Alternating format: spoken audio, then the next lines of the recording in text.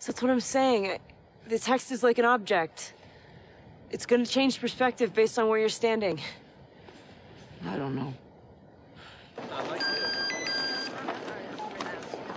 Hello? Can you hear me? Can you hear me? I missed you, baby sweet. It was a day.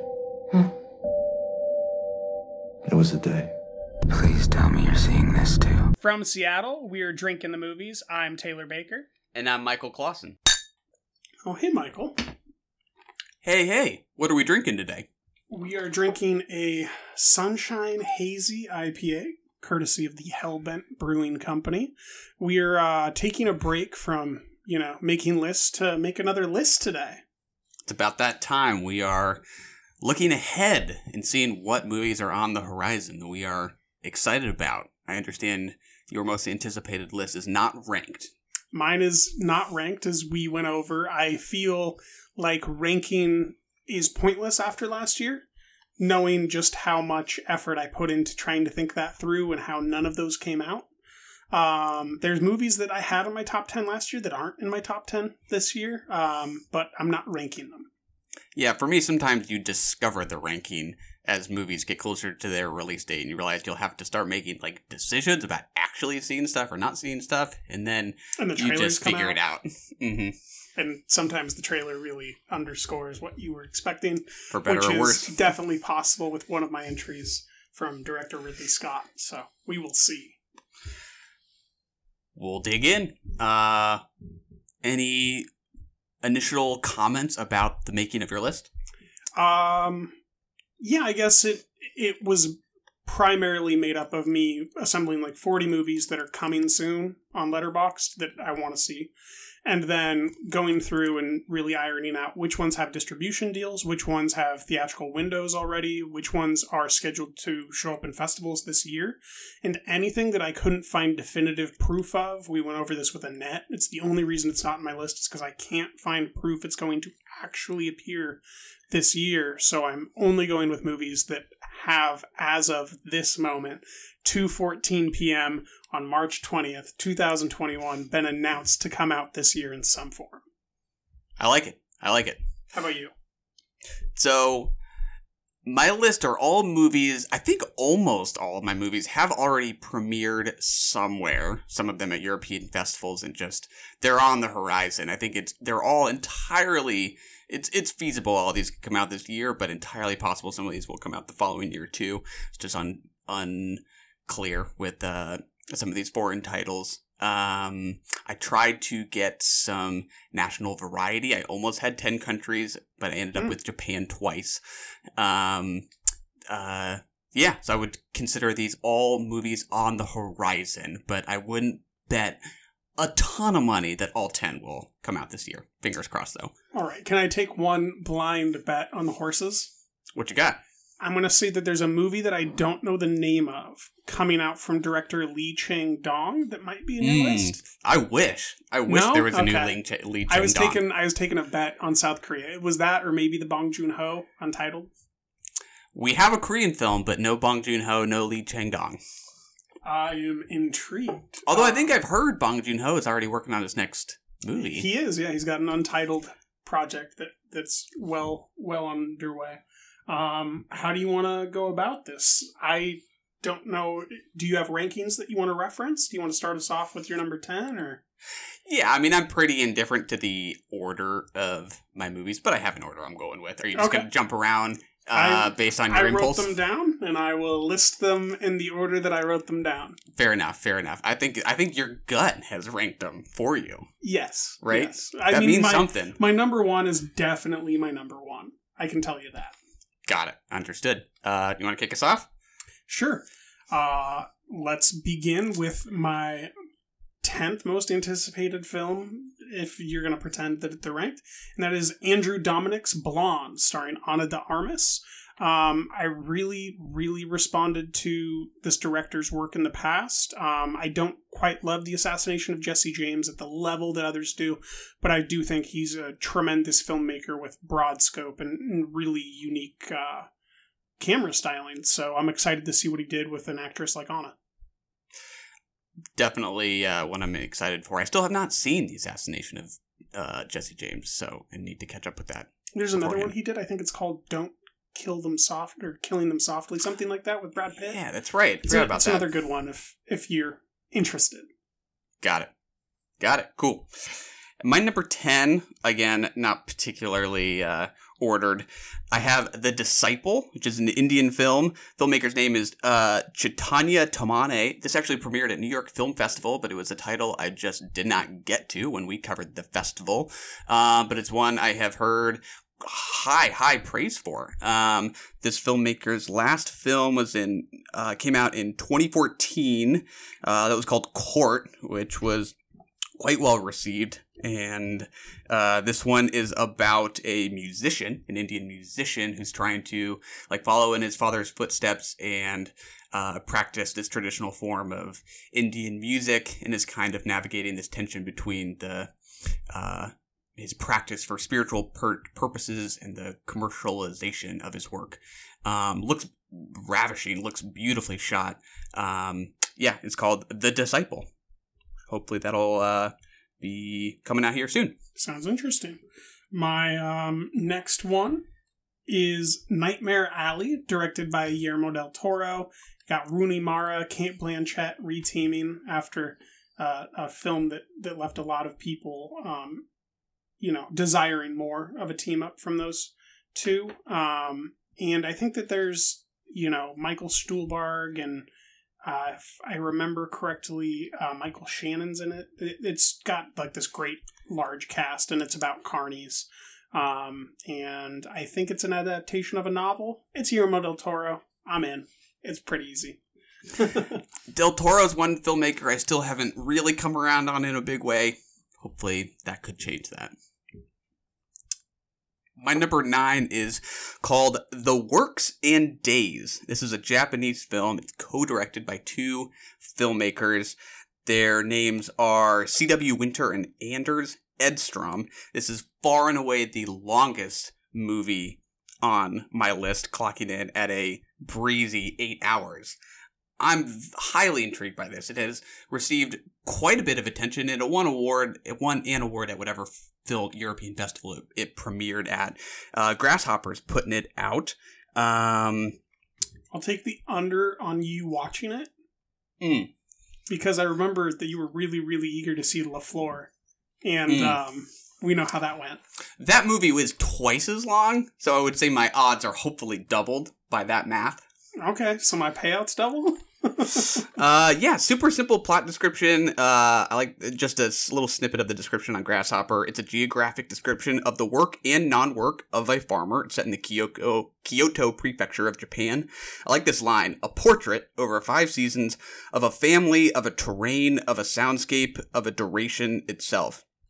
I like that idea. I think it was Tarkovsky who said that cinema is about sculpting with time. The idea that a movie's willing to really see that idea through and engage with the passage of time itself, and really just the idea of just fully immersing us in a place and a story for that long is something that I'm excited about. We'll have much shorter works on my list as well, but I think the Roger Ebert quote that no good movie is too long is something that I hope holds true with this one. Yes, it's something that you kind of want to build your whole weekend around, maybe. Yeah, for sure. Yeah. It makes me think of that Abbas Kiarostami quote. He says something to the effect of, I take no insult to people falling asleep during my work. Oh, and yeah, I mean that sincerely. It brings me great pleasure, I think is the full quote that he says. I have fallen asleep to Kiarostami before. Yes, and his movies really are that as a compliment because of how it's framed. So, yes. My title is Ridley Scott's The Last Duel. Now, this is a weird one because I'm not normally going to go for these AAA prestige movies in theaters, but I've been begging for a sword and sandal type of flick for a long time. This has 3 writers: Nicole Holofcener, Matt Damon, and Ben Affleck. Matt Damon and Ben Affleck both star in it with Adam Driver, and one of my new favorite actresses, Jodie Comer. Where do we know Jodie Comer from? Killing Eve, most notably. Oh yeah, okay. And then she's Great. been in a Oh, I couple love other her. series. Oh, she's great. Yeah, she's really fantastic. So, yeah, it's a throwback. Charles the Sixth declares that Knight Jean de Carouge settle his dispute with his squire by challenging him to a duel. And I believe that Matt Damon plays the knight, and that Adam Driver is the squire, and Ben Affleck plays the king. So I'm down. You're Give me some of down. that. That one. That's not one of the HBO Max ones, is it? No, it's Fox Searchlight, now Disney Okay. Searchlight, and it is scheduled for a theatrical release, I believe, currently. Let me check my notes here. The Last Duel is October 15th theatrical release. There we go. All right, I like it. Your number 6, yeah? Or is it just Oh, I'm 7? only on number 8. We got a ways to go 7? still. I should have put numbers next to it, just That's so that I okay. can track.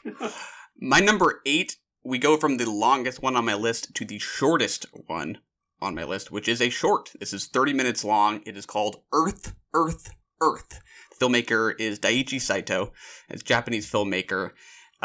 His last film was 2015's Engram of Returning. This, again, his newest one, Earth, Earth, Earth, also played at some festivals in Europe, and it's primarily comprised of footage of mountainscapes in the Andes. It's shot in 35 millimeter.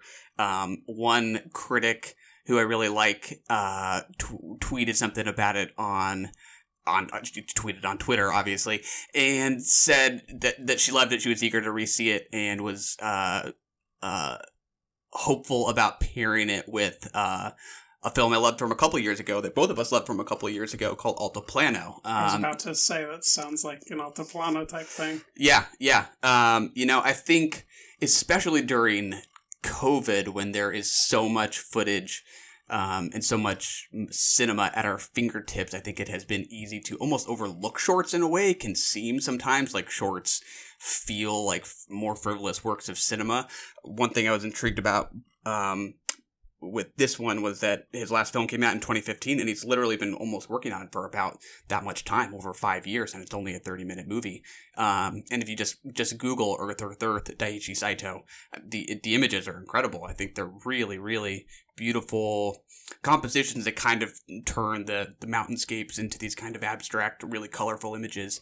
I think it looks really, really cool. Earth, Earth, Earth. That sounds awesome. What is your number 7? Scott Cooper's Antlers. This was on my list last year. It's on my list again.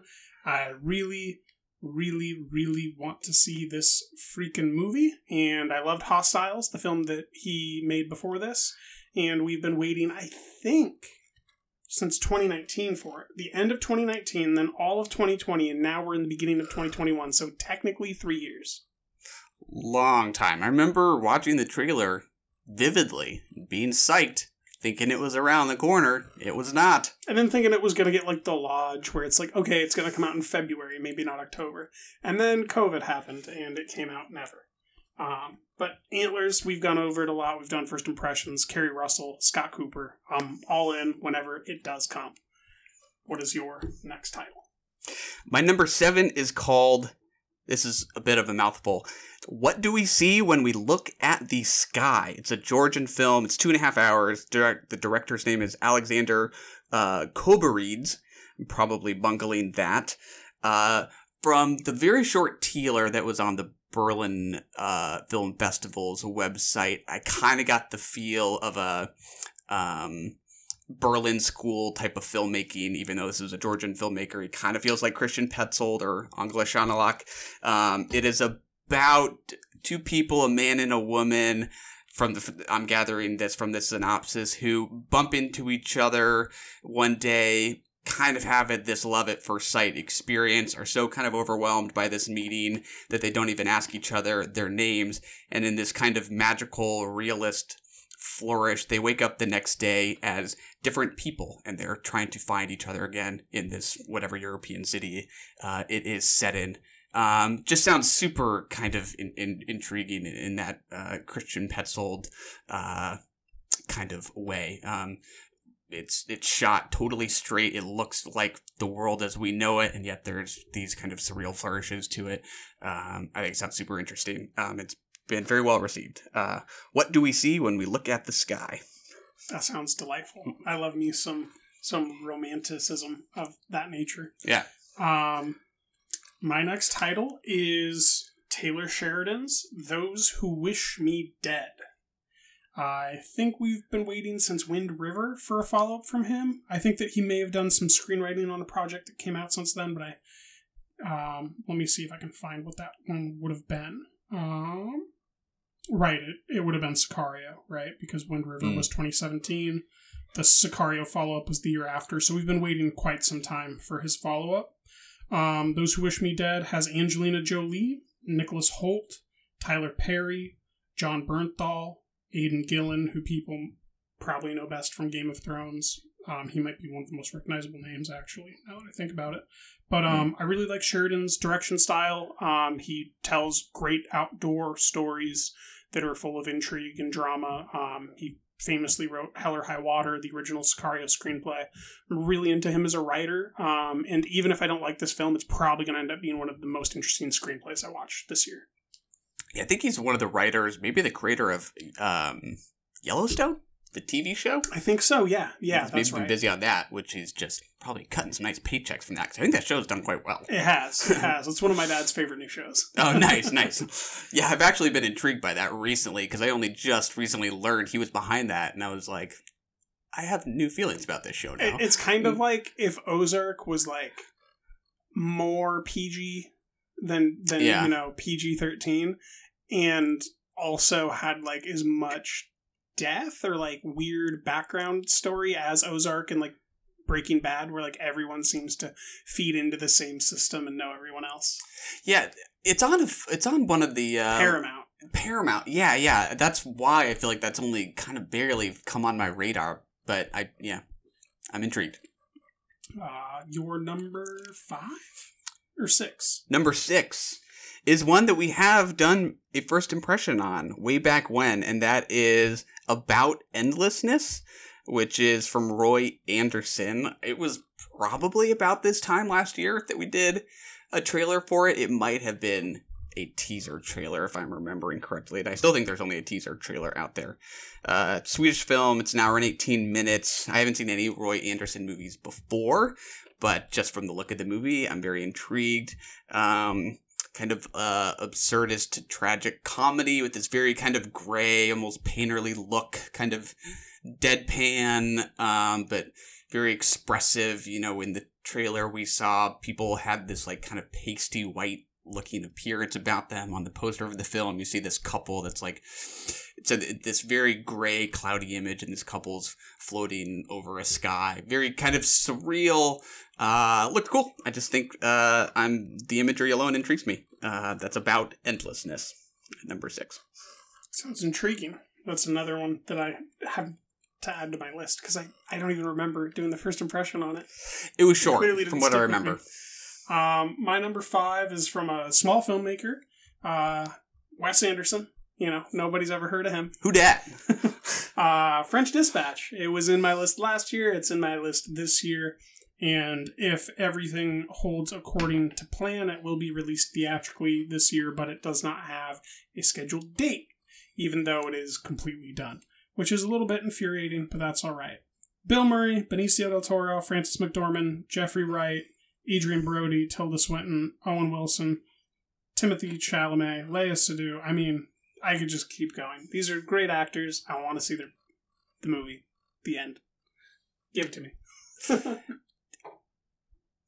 It just feels like we've talked about this movie for so long. I'm at a loss of words. I just want to see it already. I don't know what else to say. It's like I already watched it. That's how I feel about it. And it's like so annoying that I haven't. It's getting like confusing in my head. I'm like, I know those images, but no, I haven't seen that movie yet. Are we gonna do 2 Wes Anderson movies like in the same year? Like you can't get the people addicted to Wes Anderson in 1 year. I feel like filmmakers are going to start to lap themselves somehow. Yeah. You got to spread the taste. Yeah, for sure. All right, my number 5 is I think the only documentary on my list. It is Swimming Out Till the Sea Turns Blue. This was a Chinese documentary that was at New York Film Festival. This is by Jia Zhangke. It is kind of in line with the rest of his work in sort of reflecting on China's transformation over the past several decades, but he's sort of looking at it through the work of three poets. And I'm not quite sure what the form of this documentary looks like, but he is telling a story about the work of these three different Chinese poets and how their art reflects the great changes that China has undergone. Very well received thus far. I really like this filmmaker's work. Few images from it that I've seen look beautiful. Very excited. Swimming Out Till the Sea Turns Blue. So you were right when you said that there's just not going to be any crossover, weren't you? Gotta try to keep things interesting. Gotta shake it up a little bit. All right. I think number 4 is Petite Maman, Celine Sciamma's follow-up film to the, otherworldly, The Portrait of a Lady on Fire. How do you put it any other way? It's just incredible. It's a great feat. This is the follow-up film. I don't believe it has any of the actresses that we fell in love with that film. It's a totally different story about an 8-year-old who just lost her grandmother. I'm not too sure what the exact tone is, but it's 72 minutes, which is right in my wheelhouse for a long time. And it just had its premiere at Berlinale, did quite well. It's averaging quite a high score. There's still some dissenting opinions, but not many. So it's on my short list. I mean, how can you not be interested in maybe one of the most intriguing filmmakers that's kind of announcing themselves right now? Yeah, to me, when Portrait of a Lady on Fire came out, that felt like such a... I totally experienced that film, kind of disconnected from her other movies. I'd Me seen too. that movie. I've never seen a movie from her before. She did one called Girlhood a few years before Portrait of a Lady on Fire, but the hype and the buzz around Portrait of a Lady on Fire was so strong that it was I just totally saw that movie in a vacuum. But I know she also has that movie called, I think, is it Tomboy? That also has a portrait of a young girl on the cover, I think, or a young boy. I just remember the image. But anyways, my point is just that those earlier films seemed like they're actually more about children. It seems like this actually will circle back to those other movies more, which could be interesting. Yeah. Now that she's thrown the gauntlet down, I'm interested to see what exactly she does in the ring. Honestly, it is kind of a scary position to be in, I have to imagine. Who wants to follow something up like that? Or same with Bong Joon-ho. Sometimes I wonder if we only put more pressure on them than needed to try to follow these things up. The beautiful thing about their universal success as American films is that normally it happens a year and a half after they're done with the film. So if they have a good work ethic, they've already moved on before they get the reaffirmation. Stay focused, yeah. So hopefully they'll have already stayed on the track and then be set. Totally. Cool. My number 4 is Benediction, which is the latest from Terence Davies, British filmmaker. This kind of pairs with my last one, and this is also about a poet. This is about the British poet, writer, and soldier Siegfried Sassoon. Terence Davies' last movie was 2016's A Quiet Passion. Before that, it was Sunset Song. Need to see that still. I really, really like this filmmaker's work. I think we see Siegfried Sassoon in 2 different time periods from what I'm gathering in this movie. I think in his younger years, he's played by Jack Lowden. Who, that name sounds familiar. I remember him best from a movie I didn't really like, but it was the one with Florence Pugh fighting with my family, where he was Florence Pugh's brother. Yeah, British actor. I liked him a lot in that movie, which I otherwise thought was fine, but excited to see what he does here. Benediction, number 4. That sounds great. When you first said that, I was thinking you were saying Benedetta. took me a minute. Oh, Benedetta's... I could just as easily swap Benediction with Benedetta. Also because very psyched. Benedetta did not make my list, and like it hurt me, but there's no clear distribution, so. My number 3, Denis Villeneuve's Dune. I think that, the trailer speaks for itself. It's epic. It is the beginning of an original interpretation, at least, of the masterwork from Frank Herbert. And if it does well, hopefully we'll get sequels. Hopefully the HBO Max show turns out well. I really want to see this, not just film, but I want to see this be a series that isn't about being like Star Wars or Marvel, where it's just like how many butts get in the seat, but it's like, what can a visionary filmmaker do at scale when they're allowed to just focus on making something great that is great for no other reason than they want it to be great? Whereas everything else just feels very compromised in the space. Villeneuve's one of the few directors at this scale that doesn't feel compromised. And if we get to make it to book 4, which I know, Michael, you have no idea what that would mean, but if we can get to the God Emperor of Dune, this is going to be awesome. Release date on that one? The release date is, I think, still up in the air as far as if they might reschedule, but it's going to do a double release on HBO Max and theatrical, and it's October 1st right now. That feels like a date that would get pushed back to me just because I think that the more profitable weekends happen after November 14th. And I think they'd be shooting themselves in the foot to have waited this long and not wait a little bit longer for those holiday weekend grosses. But I might be off. Maybe this year is going to be so unpredictable for grosses. As soon as everyone's vaccinated and everything reopens, we're probably just going to throw giant parties and ignore rules or normal patterns of behavior.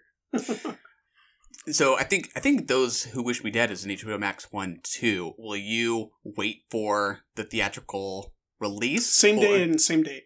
So anything that is on HBO Max okay. and is also in theaters, same day and date. Mm-hmm. And I will go see it in theaters, provided we stay open. Got it. I will Dolby Vision or IMAX that. I will make that 15-minute drive. That is no problem. There you go. My number 3 is Introduction. This is a Korean film. This is from Hong Sang-soo. Yes. A nice 66 minutes. If it does come out this year, he will have 2 coming out this year, which is actually, I don't think that's that unusual for him because he's like just that kind of productive and prolific. And also he has movies from 2013 getting US distribution like 8 years later. Exactly right. The Woman Who Ran played at New York Film Festival. That's scheduled for distribution this year. That's one of your top 10 films. Oh, for sure. Oh, no doubt. Hopefully we'll get 2 on the list from Hong Sang-soo. Yeah. I'm so jealous. We'll see. Soderbergh has like 2 movies, but like they're probably not going to both come out this year, So. TBD. Poor me. What's your number 3? Or next one? We'll just say the next one. My number 2 is Last Night in Soho from Edgar Wright. I've been waiting for this sucker for a while. I really think that Anya Taylor-Joy is kind of the second coming of a competent actor who can also have star power. I think Queen's Gambit was just kind of the ramp up to that. She's been a lot of people's short list of favorites. She's acting opposite timeline, I think, if I understand this correctly, of Thomasin McKenzie, who I also absolutely love as a performer. Really intrigued to see what Wright does with the screen here. He's always made films that have some of my favorite editing, whether it's Scott Pilgrim or Baby Driver. I just love how smooth and fast it's edited. I love the way that the soundtrack cuts in. Yeah. What can I say? I'm excited. There you go. Cool. My number 2 is Memoria. It's a Thai film from Apichatpong Weerasethakul. This I kind of thought was going to come out last year, actually. I think this was maybe almost on my list last year. This one stars Tilda Swinton. He's a Thai filmmaker. It looks like this is set in Colombia, and it's actually in the English language. I think it's his first English language film. We talked about Uncle Boonmi, who can recall his past lives on the show once before.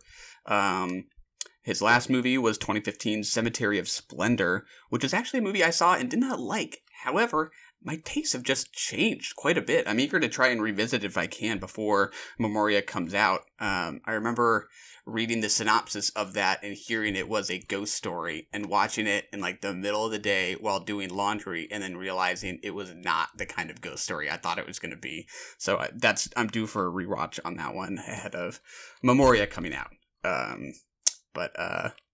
Well, you've intrigued me. Let me ask for the listeners and myself, what type of ghost story is it then, Michael? Oh, it is a much more contemplative and spiritual kind of ghost story than Okay, so it's exactly like Boonme. Yeah, but I mean... Because Boonme is a ghost story. Correct, but in 2015, I thought I was getting, like, I don't know, the Thai version of The Purge. Okay, so you watched not The Purge, but you watched whatever. it when it came out. Yeah. In 20... Okay. Correct. Okay, gotcha. I had no idea who this director was. That's exactly why I've avoided it, because it's like, for him, I need to have, like, black tea. It needs to be, like, 9:45 a.m. I need to have nothing on my schedule and, like, way too much cognitive willpower that early in the morning for me to, like, get in there. It was not a laundry movie. It is not a laundry movie. What's your next one? Your number one, right? My number one. This is an actual number one. This is potentially, just one of the most anticipated filmmakers perpetually until his death. This is Terrence Malick's The Way of the Wind. It is a dramatization of several episodes in the life of Christ. It stars Geza Rohrig as Jesus. Playing Peter is Matthias Schoenaerts. Satan, one of my favorite actors, Mark Rylance. This is it, man. This is... if I'm throwing down my gauntlet like Celine Sciamma did with Portrait of a Lady on Fire, this is probably going to be in my top 3 if it does indeed come out. And right now it is scheduled to premiere at Cannes, and I could see it being one of my favorite films, because when he gets to be wholly using the form of filmmaking to express his views on religiosity is kind of when he really graduates into that splendor place where it just feels transcendental, and I love when he does that. So I'm all about it. Very excited for that one as well. My number one is The Girl and the Spider, a German film. It's an hour and 38 minutes. It is from Ramon and Sylvan Zurcher, whose last film was 2013's The Strange Little Cat. If I were to remake my list of the best of the 2010s on any given day, that film is very likely to be in the mix. It's a fascinating, sort of deceptively simple little movie about a German family. It's set almost entirely in their apartment, made with just this incredible formal precision. So we watch them kind of go about this kind of mundane day and interact with each other, and it's just imbued with an incredible sense of mystery just because of the formal control on display. The plot description for this one reads, Lisa is moving out, Mara is left behind. As boxes are shifted and cupboards built, abysses begin to open up and an emotional roller coaster is set in motion. A tragic comic catastrophe film, a poetic ballad about change and transience. This played at Berlin, I think, as well. Have you been hearing good things? The Girl and the Spider. Just building on that, from what I'm reading here, this is the second part of a trilogy? I did not know that. Could be, loosely like a spiritual trilogy, perhaps. Yeah, it's a planned trilogy about human togetherness, apparently, after The Strange Little Cat, which was part 1. And then Ramon Zurcher appears to be like the primary director, but it looks like family member Sylvan Zurcher is the co-director. Yeah, that sounds right. But it's their first film, which is very interesting. I don't think that's accurate. I think... No? Okay. I think Ramon Zurcher directed 2013. I think maybe Sylvan's new to the mix? Yeah, that's what I mean. Sylvan, Okay. This is like directorial debut with Ramon Zurcher as like a more storied director. Very interesting. This wasn't on my list, but now it is. There we go. That's it. That's it. Those are now we wait. No takebacks. This is our most anticipated, and we're sticking to it. Run! We have to go. I'm coming with you. That was brilliant. And that's another one in the can.